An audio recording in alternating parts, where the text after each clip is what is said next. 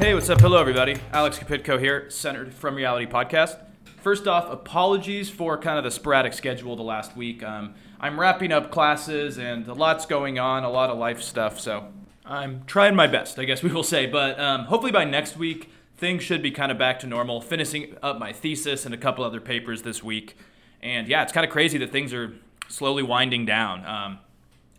This accelerated dual masters thing went a lot quicker than expected. So anyways, today I want to focus on the Ukraine updates, I guess we could say, and the assassination of Russian oligarch's daughter inside of Russia. And I will get into why I don't think even Russian oligarch, it's more like ultranationalist, like fascist Rasputin type of figure.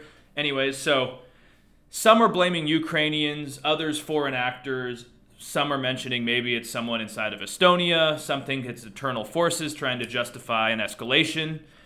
Either way, the assassination is going to just justify, I think, Russian aggression anyways, so we'll get into that. But first, I want to start with a really heartwarming article from CNN, and by heartwarming, I mean troubling.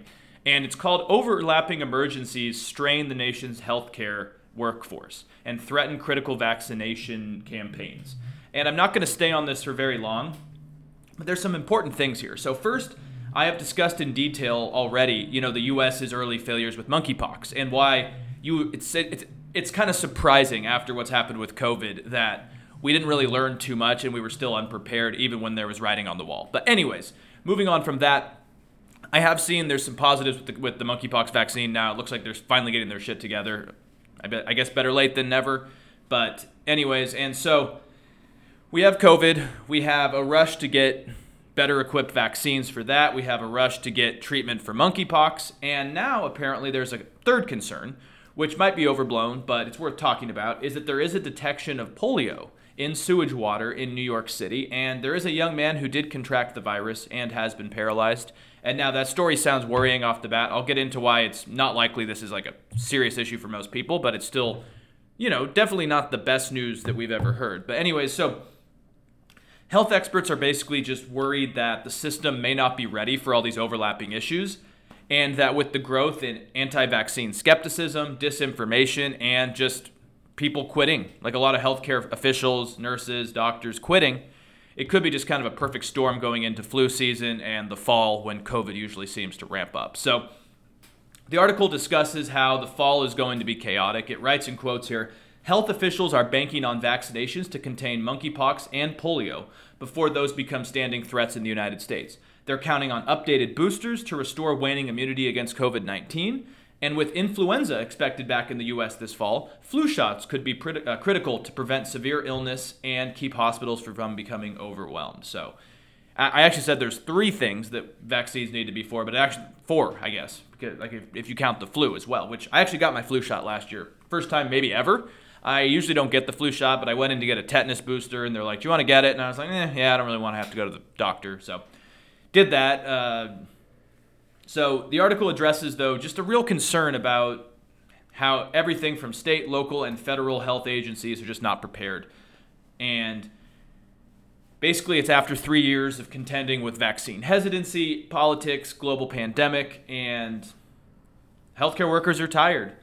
They're exhausted. Some of them are even getting death threats, harassment. And so a lot of people are just like, fuck this, I'm done. Excuse my language, but you get the point. And so it's going to be interesting to see the fall. And, I hope we're resilient and can get through this, but it's just never optimistic when we kind of have like a 4-headed problem coming our way.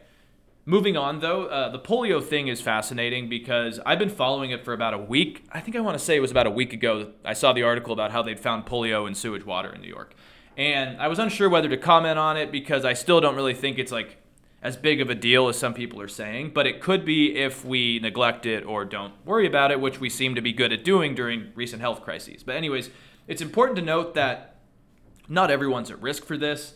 From what I've kind of gathered, the injection vaccines, because they used to do like a sugar cube, and then they've also done an injection vaccine for polio, and that's more recent. I think people like myself would have got the injection one, and basically it makes it so people can't get the paralysis where the virus goes into your central nervous system and causes the paralysis. but you can still get the virus, and it just stays in your intestinal tract. And again, I'm just trying to synthesize what I read, but that's what it sounds like. That's why they find it in sewage water, is because for a lot of people, it can stay in your intestinal tract. You might not even know you have it. And then this means that it can spread through fecal matter without knowing you ever had the virus. And they think that's what's happened in New York City and probably in other places. Now, I've also seen arguments that people just say, we used to not have the ability to test our water like we do now, so now maybe we're just finding things that were already there. That also could be true. But I'll get into why that's probably not the full picture. So the problem with this is if they're finding this uptake, I guess, in the polio virus in water, is that it'd be fine if everyone was up to date with this vaccine that keeps it from going to paralysis. But the article I read notes and quotes here, children typically get 4 doses of the vaccine by the time they're 6 years of age in the U.S., but many kids have fallen behind on their shots. Globally, the pandemic led to the largest backslide in childhood vaccination rates in 30 years, and that's according to the World Health Organization. And we do have to remember that was one of the issues of this whole pandemic, is people didn't go to the doctor for some of these things. And so we could see an uptake in diseases such as measles and potentially polio here. So there is a worry that if polio is again present in sewer water, it means that people who are vaccinated against it can still pass it and carry it, right? And so if kids maybe are behind on their vaccinations, or maybe there's people immigrating to the U.S. who did not ever get the vaccine, it could be problematic. And it's going to be worse because, of course, there's vaccine hesitancy, disinformation on the rise, and it just seems like some of the fringe views of vaccination and disinformation about it have really made the mainstream. So it's going to be kind of an upward battle for this. So yeah, happy news. I hope we get it together, because I think all of us deserve kind of some normality, at least on the health front. Our politics are not going to get better anytime soon, but at least on the pandemic front, it would be nice to kind of have a break, I guess. But moving on, I want to focus this episode on Ukraine and the assassination of Alexander Dugin's daughter in a car bomb near Moscow.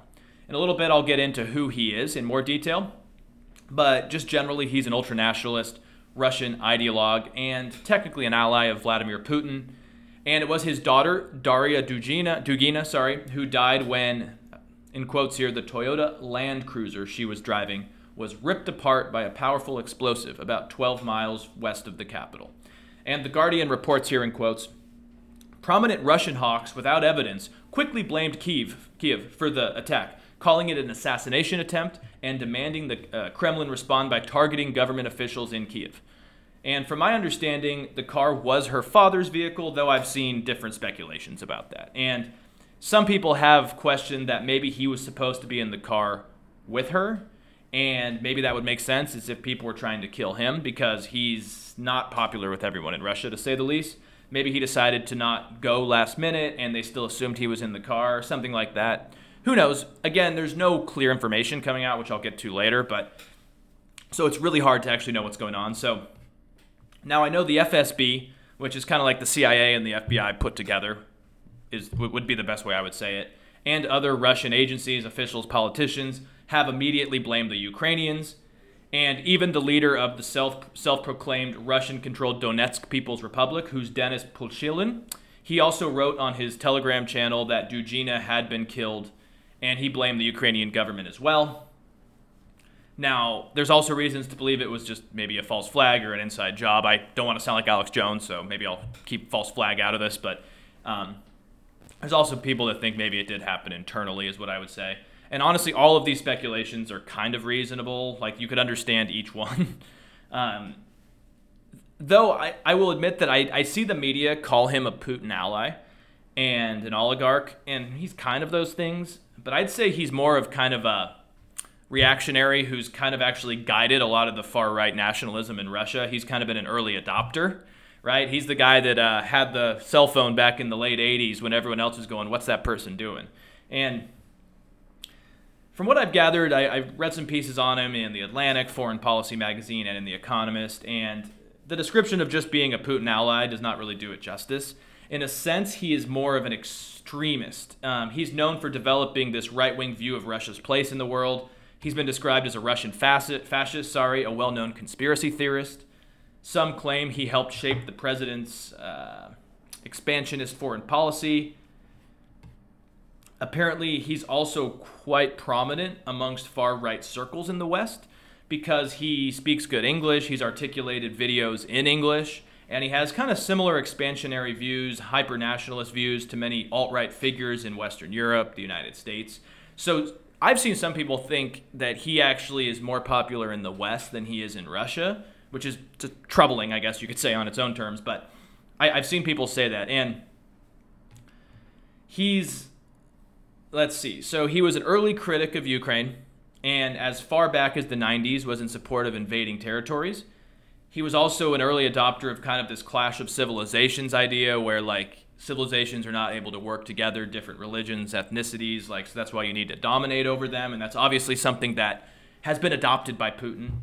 And Tom Nichols writes in The Atlantic, in quotes, Alexander Dugin is part of a weird strain of Russian imperial hyper-nationalism that somehow managed to venerate Russian Orthodoxy, Stalin, the Nazis, and the occult all at the same time, which is quite a mix. Like, it's kind of impressive when you could do that, but that kind of seems like the weird Russian hyper-nationalism is like, it takes a lot of pages out of a lot of different books that in theory usually shouldn't really work together, but they do. And honestly, I looked at him, he does give me like modern Rasputin vibes. Kind of a creepy looking dude. But what this tells me is that he has a lot of fans and a lot of enemies everywhere. I also read that his daughter ran a disinformation website that was sanctioned by the United States, so she was clearly mixing and drinking the same Kool-Aid as well. So you could also speculate that maybe she also just was assassinated independently from her dad. Someone else wanted her dead. Like, she clearly also had some influence in this, peddling in extremism. So it's really hard to actually like speculate what was happening here. And of course, the FSB are not, bastions of transparency. Moving on, though, this killing, I think, could be a serious moment for Ukraine and the West, or at least it could justify more aggression towards Ukraine, and it's probably not a good thing either way. So writing in The Atlantic, Tom Nichols, who is an expert on Russia, he was at the at the Naval War College for a while, and he writes in quotes here, her death may have an impact far beyond the Russian capital, or it might not. This may have been part of yet another tangled vendetta amongst Russia's elites. This alludes, though, to the bigger question about who really did kill her, because it seems like there's multiple theories and all sound kind of sensible, kind of insane. So let's just walk through some of the speculation. So apparently, almost immediately, which is always kind of fishy, immediately after the incident, the FSB claimed that a Ukrainian woman named Natalia Vovik moved into Dugina's apartment about a month ago, planted a bomb, and fled to Estonia. Very cut and dry story. It's very convenient for a myriad of reasons, too, because Estonia is, let's just say, not getting along with Russia right now. Russia's pretty much just blocked them out and has had very fiery rhetoric towards Estonia over the last few months. And it seems just kind of convenient to me to blame Estonia for harboring a Ukrainian assassin. It's kind of like you're killing two birds with one stone here, right? You can blame two countries that you're pissed off at. And then there's also claims out of Kyiv that the bombing was the work of a group calling itself the National Republican Army that is dedicated to overthrowing Putin. But this hasn't been verified. Now, people express doubt about this too, and I would probably doubt that as well. And I think also, for example, it has been very infrequent, I guess would be the right word, for Ukrainian forces to actually get to Russia, and get inside of Russia. So an assassination by Ukrainians inside of Russia doesn't seem like the most likely one. Again, anything's possible. But I just question the one where they said this Natalia Vovik, who's a Ukrainian, just did this, planted the bomb, and fled to Estonia right away. That just seems a little too cut and dry when enough information might not be out. Now, again, who knows? Maybe the FSB was surveilling this for a while and they knew. That's always possible, but it just seems kind of strange. And also, Nichols notes here in quotes, could the FSB itself have hit Dugina while trying to kill Dugin? Perhaps as a plot, the kind Russian spies have been accused of in the past, to spin up fresh hatred against Ukraine and get some of the heat off of itself for its botched advice 6 months ago. That's a stretch, too, because anyone who admired Dugin was already all in on the war. But in Moscow 2022, anything is possible, end quotes. And yeah, anything is possible. So that also, to be frank, wouldn't really surprise me either. What I would say, though, is that we do have to remember that to justify more aggression in Chechnya, the FSB was notorious for like planning these bombings in schools and other malls and then blaming Chechen forces for them when it turns out it looks like it was Russian forces later on. So the Russians do have this kind of like scorched earth, like let's blame the other side and then justify more violence. So it wouldn't really surprise me. Again, this also seems like the fire hose of falsehood, where you just flood the system with so much bullshit and see what sticks. It's kind of like just throwing stuff at the wall, see what sticks. And again, it's kind of working because everyone in the West is unsure who did it. There's a lot of speculation, a lot of chaos, and Russia's probably going to start escalating in Ukraine. So, and I've heard people say that a lot of military intelligence is starting to worry about an escalation. So it would kind of time right. And again, we'll probably never know who exactly killed her. I'm not going to wait for it, to say the least. And I cannot help but say that even if this was not an inside job and it was just some, anti-Dugin person inside of Russia or a Ukrainian or whatever, the outcome is going to be the same, right? The message is already set. When the FSB immediately said it was a Ukrainian who fled to Estonia, that message will stick, and it will help mobilize the Russian cause against its enemies. And it also will probably fuel the ultranationalism that Dugin himself supports. So it's worth to keep watching. I hope we don't see more escalation, but I think it's almost just inevitable at this point. So lastly, I wanted to give a few more updates on Ukraine. Like, they have their Independence Day going on now, which I would think would probably be a time that Russia would want to do something. So far, I haven't seen anything. But I think the crazy thing is that the invasion started 6 months ago today. That's pretty damn wild to me when you really think about it. It just feels like forever ago, but really was not. Obviously, time is weird like that. So much has changed, though, since late February, right? That just feels like an era ago. Anyways, the Biden administration has announced another $3 billion in long-term aid to train and equip Ukrainian forces who are struggling to beat back the Russian invasion. All I can say is that I agree with it. I just hope that the money goes to the right people and places. I've read some foreign policy articles. I've seen speculation out of Kyiv that over the last few months, some of the weapons and money have not ended up in the right place. I've seen numbers as high as like 30 or 40%. I guess that is kind of a problem when you have kind of a decentralized crisis and a lot of chaos, but it does answer the question, is like, why keep sending it if maybe it's falling into the hands of opposition or whatnot? It's kind of a loose comparison, but you just think about like what the CIA and the Americans did in Afghanistan, working with the ISB, the Pakistani intelligence, arming the Mujahideen and other groups. Like, that didn't work out too well for us because sometimes when you have an intermediary who you're giving arms and money to, you don't always know where that goes. You don't always know if it's in your benefit. Again, I'm not comparing Ukrainians to the Taliban here, but sometimes when there's too many parties involved and you don't know where the money's going, I do have questions about that, especially when it's a high price tag like $3 billion. So I hope the money's going to the right place. And I am not an expert on this. I'm sure the American intelligence and our State Department and others, Department of Defense, are trying to do the best they can. And it is also like, I know Europe is kind of really divided on this. Like, this crisis clearly has kind of created a schism in the EU, but I do think they need to be more involved in this because the United States has given more aid to Ukraine than all the other countries combined.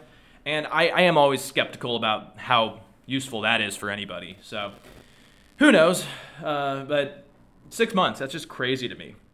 Also, Zelensky gave a fiery speech at the UN. I believe it was yesterday.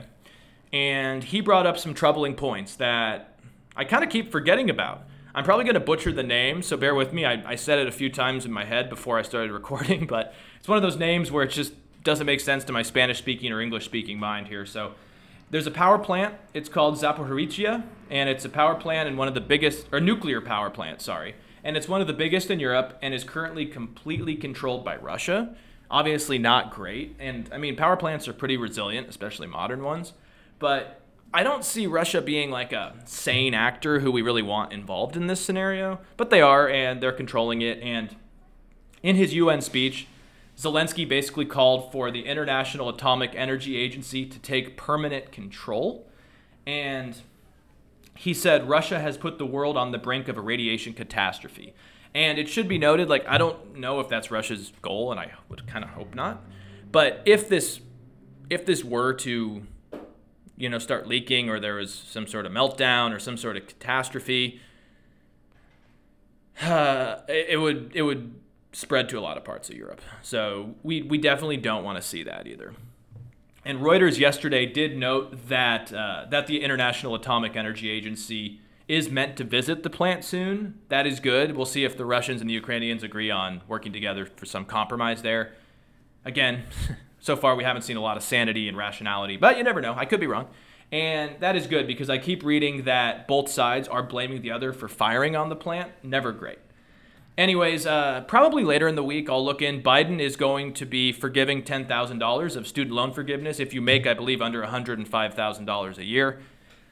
I am mixed on it because I kind of understand why people would say, does forgiveness work if we haven't actually solved kind of the predatory loan process itself? It's kind of like just throwing money into the problem without fixing it. Maybe we need to look at why education is so expensive. Do we also give loan forgiveness to people who didn't go to college? Because I can understand kind of the populist messaging around like, I didn't go to college. Why am I paying for this? You know what I mean? I can understand all of it. So it's going to be interesting to see. It's going to be very interesting to see. I'll probably talk more about that later in the week. But, Biden has been busy. I'll give him props to that. I know a lot of people are going to be happy, but I know that Fox News and the right are going to fuel this and say, see, they only care about college elites. And sometimes I kind of understand that point. So, yeah, I'm torn. Anyways, have a great rest of your day. You can find me on Apple Podcasts, iTunes, Spotify, Podbean, YouTube, all that jazz. Find me on Twitter. Sometimes I like to rant on there. So take care. Have a good one. Adios.